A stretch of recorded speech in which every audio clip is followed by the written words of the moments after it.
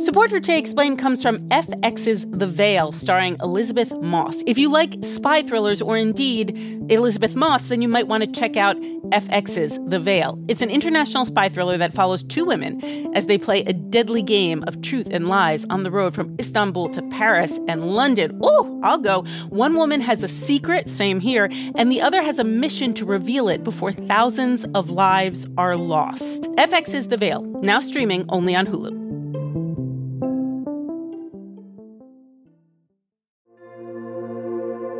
Support for this podcast comes from Planned Parenthood. It's hard to imagine a world where we leave future generations with fewer rights and freedoms. Since the Supreme Court's decision to overturn Roe v. Wade, politicians in nearly every state have introduced bills aimed at blocking people from getting the essential sexual and reproductive care they need, including abortion. Planned Parenthood believes everyone deserves access to care. And with supporters like you, they can reclaim our rights and protect and expand access to abortion care. Visit PlannedParenthood.org/future to learn more and support their cause. Hello, listener. Today's show is about anti-Asian hate crimes and features some strong language and descriptions of violence.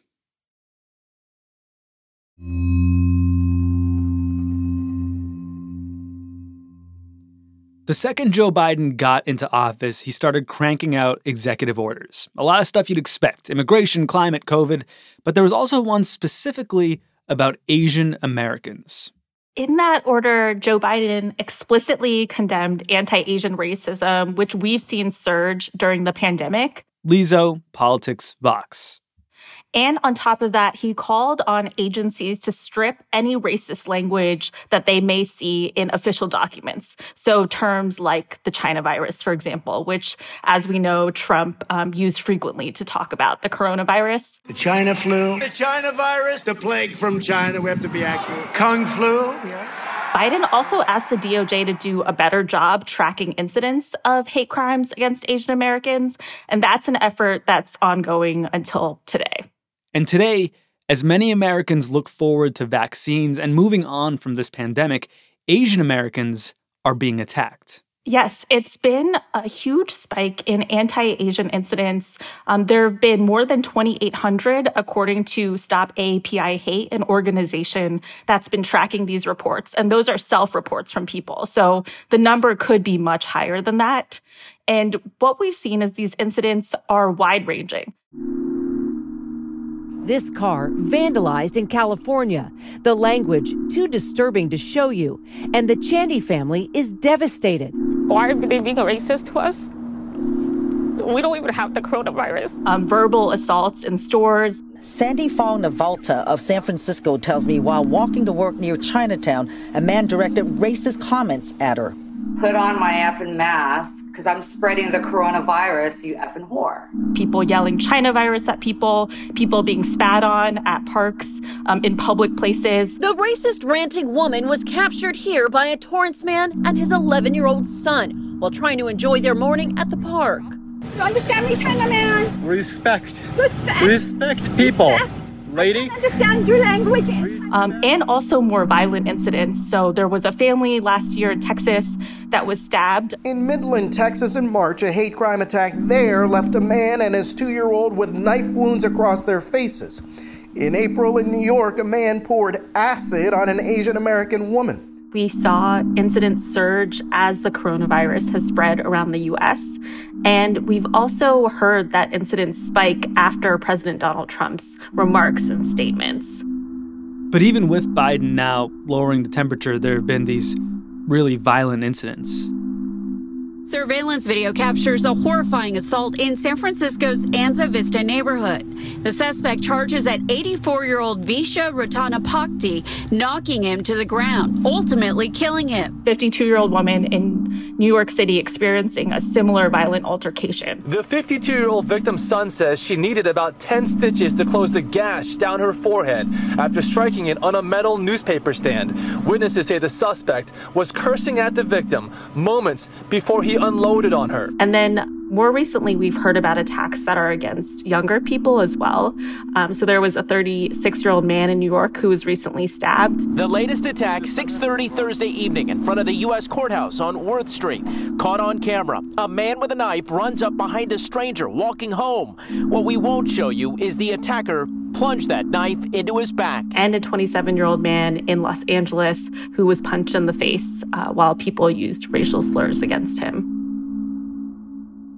Okay, so a lot of brutality against Asian Americans. But do we know if they're all hate crimes? Could some of these be more random? It's important to be super careful about how we use that term because it is very specific and it does talk about the motivation of the attack, which we really don't know for a lot of these. In the case of the Los Angeles man, for example, police are investigating that as a hate crime because of the racial slurs that were used against him. The important thing to remember is that there is a broader context to everything that's happened. And there has been a definitive concrete surge in anti-Asian sentiment and anti-Asian actions during the pandemic. So we're looking at these incidents in that context. And I think that's why that's generated a lot of focus about what exactly is happening and what's motivating some of these attacks. Beyond how much this is surely scaring Asian Americans of all ages and ethnicities, how are communities across the country responding? The communities have focused a lot on how they can rally together and really build solidarity to help keep communities safe and also just generate support for Asian Americans who live in these places. So in Oakland and San Francisco, for example, there's been a big push to focus on asking city councils for funding that can help victims and help them cover costs that they may face related to medical issues and other matters. And on top of that, there have been developments of these different programs. So they're calling them strolling programs. They're aimed to help escort seniors as they go from place to place, asking volunteers to go to stores, to go shopping. So you're just generating activity there. And Biden's executive order is largely seen as symbolic. Is anyone trying to do anything more focused on a local level? There are a couple efforts in play. In California already, they've passed a measure that would allocate $1.4 million to help track anti-Asian incidents. So the group that we talked about before, Stop AAPI Hate, was effectively doing this just themselves informally. And that money would help them really expand the ways that people can report these incidents to them and help increase outreach to the community so people know about it. Also in Congress, there's a focus from lawmakers to pass a bill called the No Hate Act, which would allocate grants to local governments to set up hotlines. And it would emphasize that people who are prosecuted and convicted for hate crimes go through education and rehabilitation as part of the penalty versus the standard process that's experienced right now. Okay, so there are some long-term efforts. What about action to keep people safe in the short term? There are definitely a ton of different approaches that people have already put forth.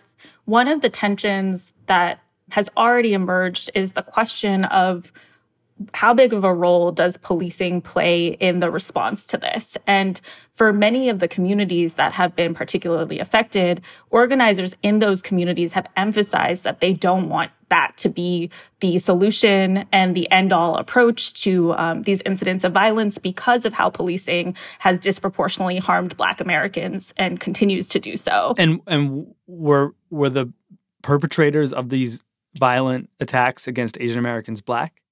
Some of the perpetrators have been Black. And so there's been this concern of that particular dynamic activating anti-Blackness within the Asian American community. One of the things that raised awareness about these incidents was the actors Daniel Dae Kim and Daniel Wu offer a $25,000 reward for information about the person that pushed a 91-year-old man in Oakland. We felt so exasperated and frustrated that somehow this wasn't escaping the echo chamber of the Asian American community, and so we wanted to raise the stakes. This is why Daniel and I offered this $25,000 reward, and in so doing, got the issue more visibility. That call for information about a suspect, for basically that person to get apprehended, really centers the criminal justice system in all of this and centers policing in all of this in a way that community activists have not wanted.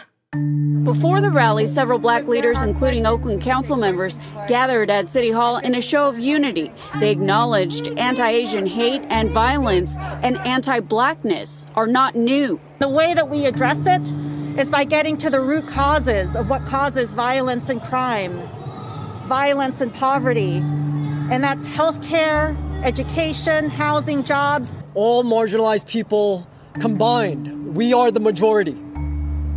So we need to come together to support each other, protect each other, and tap into that collective power. The push has been, let's have solidarity among people of color to fight this problem, and let's be allies for one another in each other's respective movements. It's been many times that we've had protests for Black Lives Matters, for Breonna Taylor, for George Floyd, and the Asian community were there protesting with us, and I feel like we as the community need to come and return the favor to them. It sounds sort of like there's a reckoning going on within the Asian American community while the whole country is going through this reckoning and sort of this movement for racial justice around the Black Lives Matter movement. Can both of these things happen at the same time? Yes, yeah. The increasing thing that organizers especially are stressing is that these movements aren't mutually exclusive in one another. So, like, Asian Americans want to explain the pain that they're experiencing from these attacks, but at the same time, be cognizant of not perpetuating racism and not perpetuating bigotry against another group of people and against Black Americans, that Asian Americans can continue to be allies toward Black Americans and support the Black Lives Matter movement, that all of these can happen at the same time, that it's a complicated conversation, certainly, but that it's important to have to continue to learn about the experiences that different groups have endured.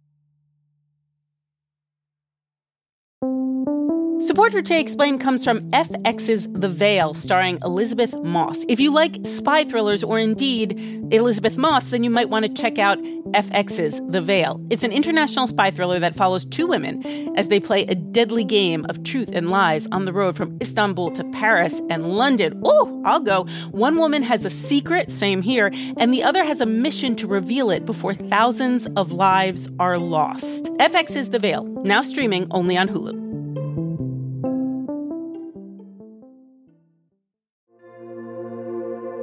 Support for this podcast comes from Planned Parenthood. Your body is your own. That's why Planned Parenthood is committed to ensuring that everyone has the information and resources they need to make their own decisions about their bodies, including abortion care. Today, lawmakers who oppose abortion are challenging Planned Parenthood. Affordable, high-quality basic health care for more than 2 million people is at stake. Planned Parenthood believes that health care is a basic human right. That's why they fight every day to push for common-sense policies that protect our right to control our own bodies. They also work tirelessly to oppose the onslaught of new policies aimed at interfering with personal decisions best left to patients and their doctors. They won't give up, and they won't back down. You can join Planned Parenthood in the fight to help make sure that the next generation can decide their own futures. The organization needs your support now more than ever. With supporters like you, they can reclaim our rights and protect and expand access to abortion care. Visit PlannedParenthood.org/future to learn more and support their cause.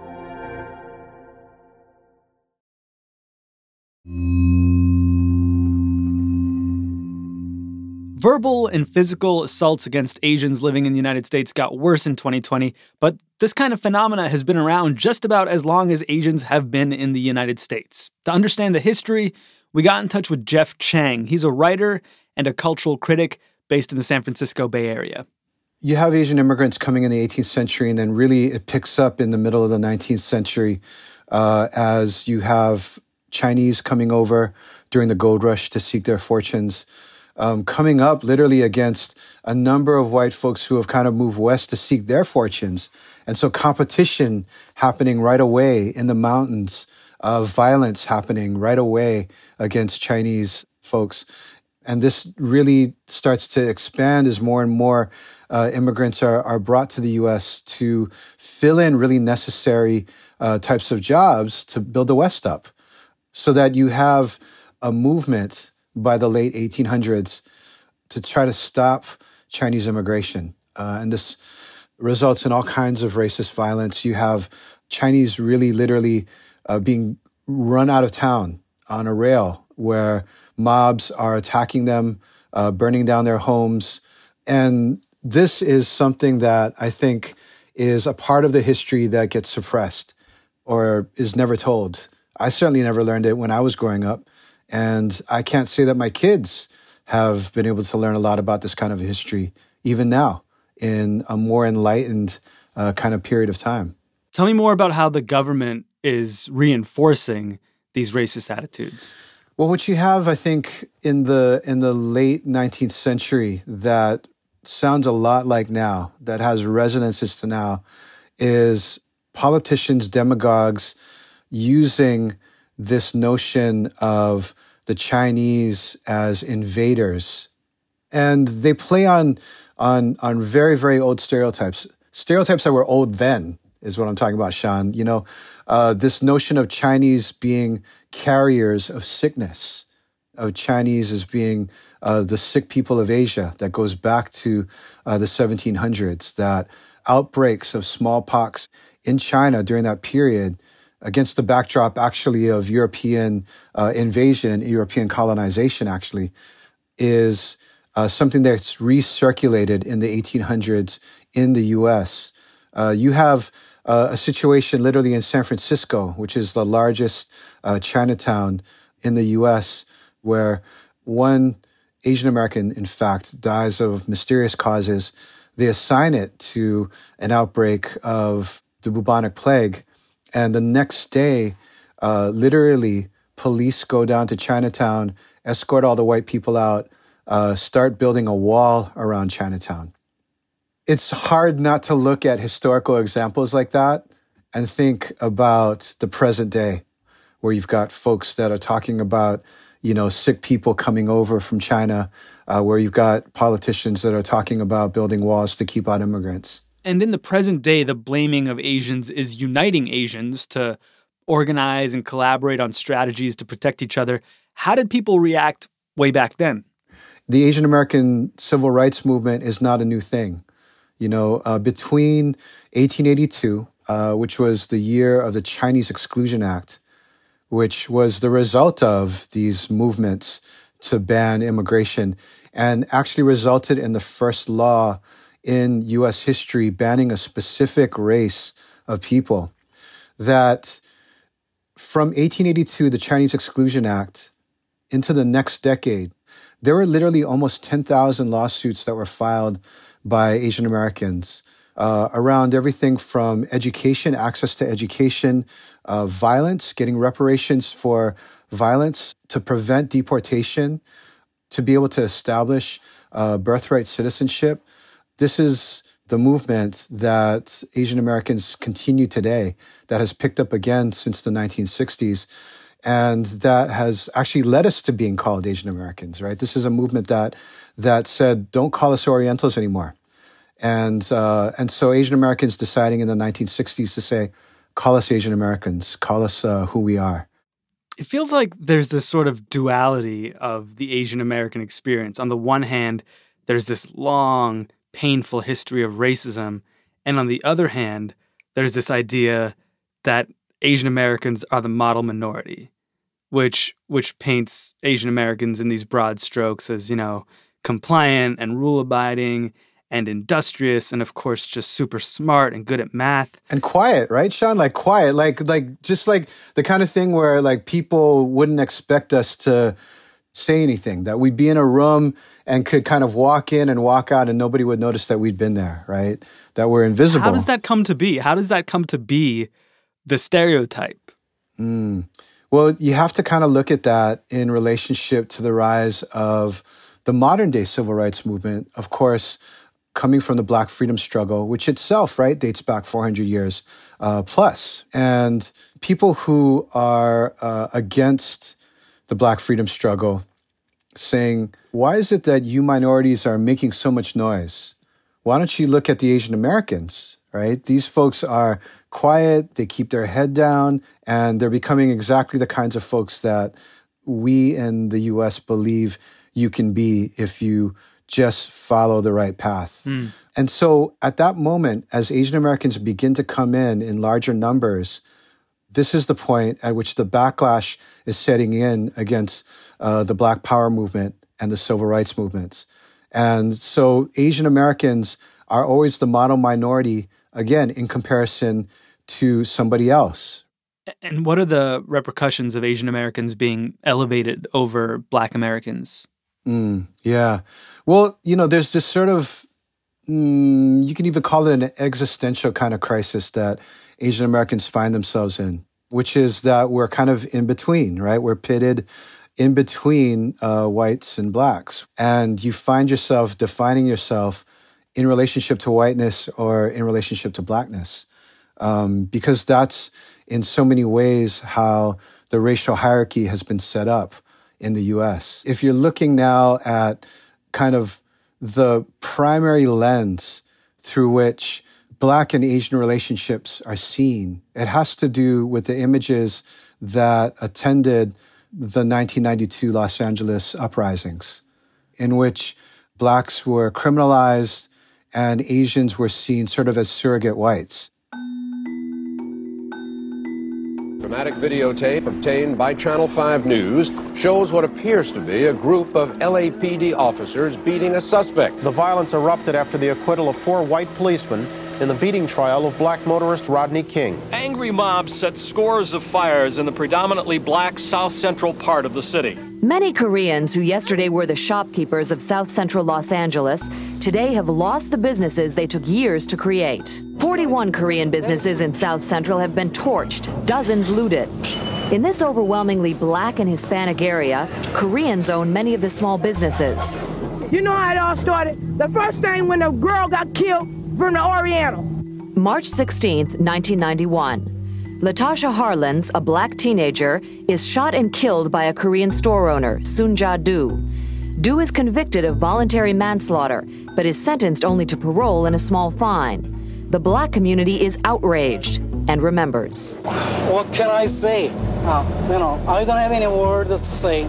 And that has been the frame through which we've seen any video that includes Asian faces and Black faces in them.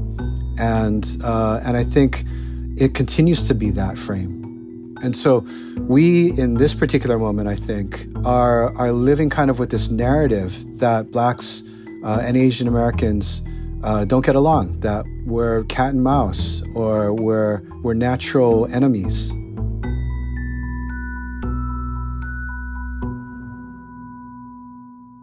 And are people trying to point to that narrative now, that some of these violent acts against Asians have been caught on video and, clearly perpetrated by Black Americans?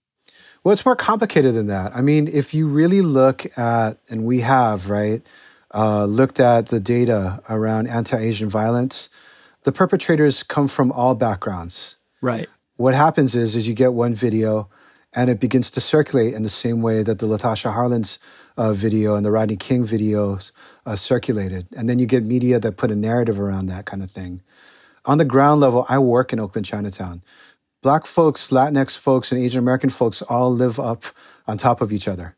And what you've seen instead in Oakland is that there have been politicians who have tried to exploit it to make sort of cheap political points. Because it's very easy, I think, to be able to play into this established media narrative of, oh, it's the Blacks and the Asians who are fighting again. This is not to minimize that crime is taking place. It's to be able to say, what's our positive vision of how we move forward together around these kinds of things? And it's much, much more difficult than being able to say, oh, let's put another $200,000 and hire, another 10 police people to police the Chinatown beat. And so sometimes these moments, as dark and as divided as they are and as very fraught as they are, right, are moments in which people are able to say, oh, wow, I haven't been doing enough of this. I need to be out there for for my folks. I think that's what's happened for a lot of Asian Americans as they've seen the rise of the Black Lives Matter movement since 2014, is to say, I haven't been there. I haven't shown up for my Black neighbors or my Black community members as much as I should be. Does that feel doable in this moment where there are so many grievances across so many communities, minority communities, plus a pandemic that's being blamed on this one specific community? I think in this moment, what Asian American communities are asking for is to be seen. So now when we're raising our voices, we're saying, hey, recognize what's happening here. We need your aid, right? We need your support. We're nowhere near being able to crush this kind of narrative of Asian Americans as being, carriers of disease, as being the sick people that are coming in from outside to corrupt or contaminate our communities. We have to fight that. We have to be real about what that is and why people are using those type of words against us. But we also have to be able to see beyond the ways in which we're actually being forced to divide ourselves. And we don't want to emerge from this worse off and more divided. We want to figure out the ways to be able to live in community when we're able to get out of this in better ways. It's been a long time in the making and it doesn't get fixed overnight. So I'm just saying, get in this for the long haul. We all got to do this for the long haul.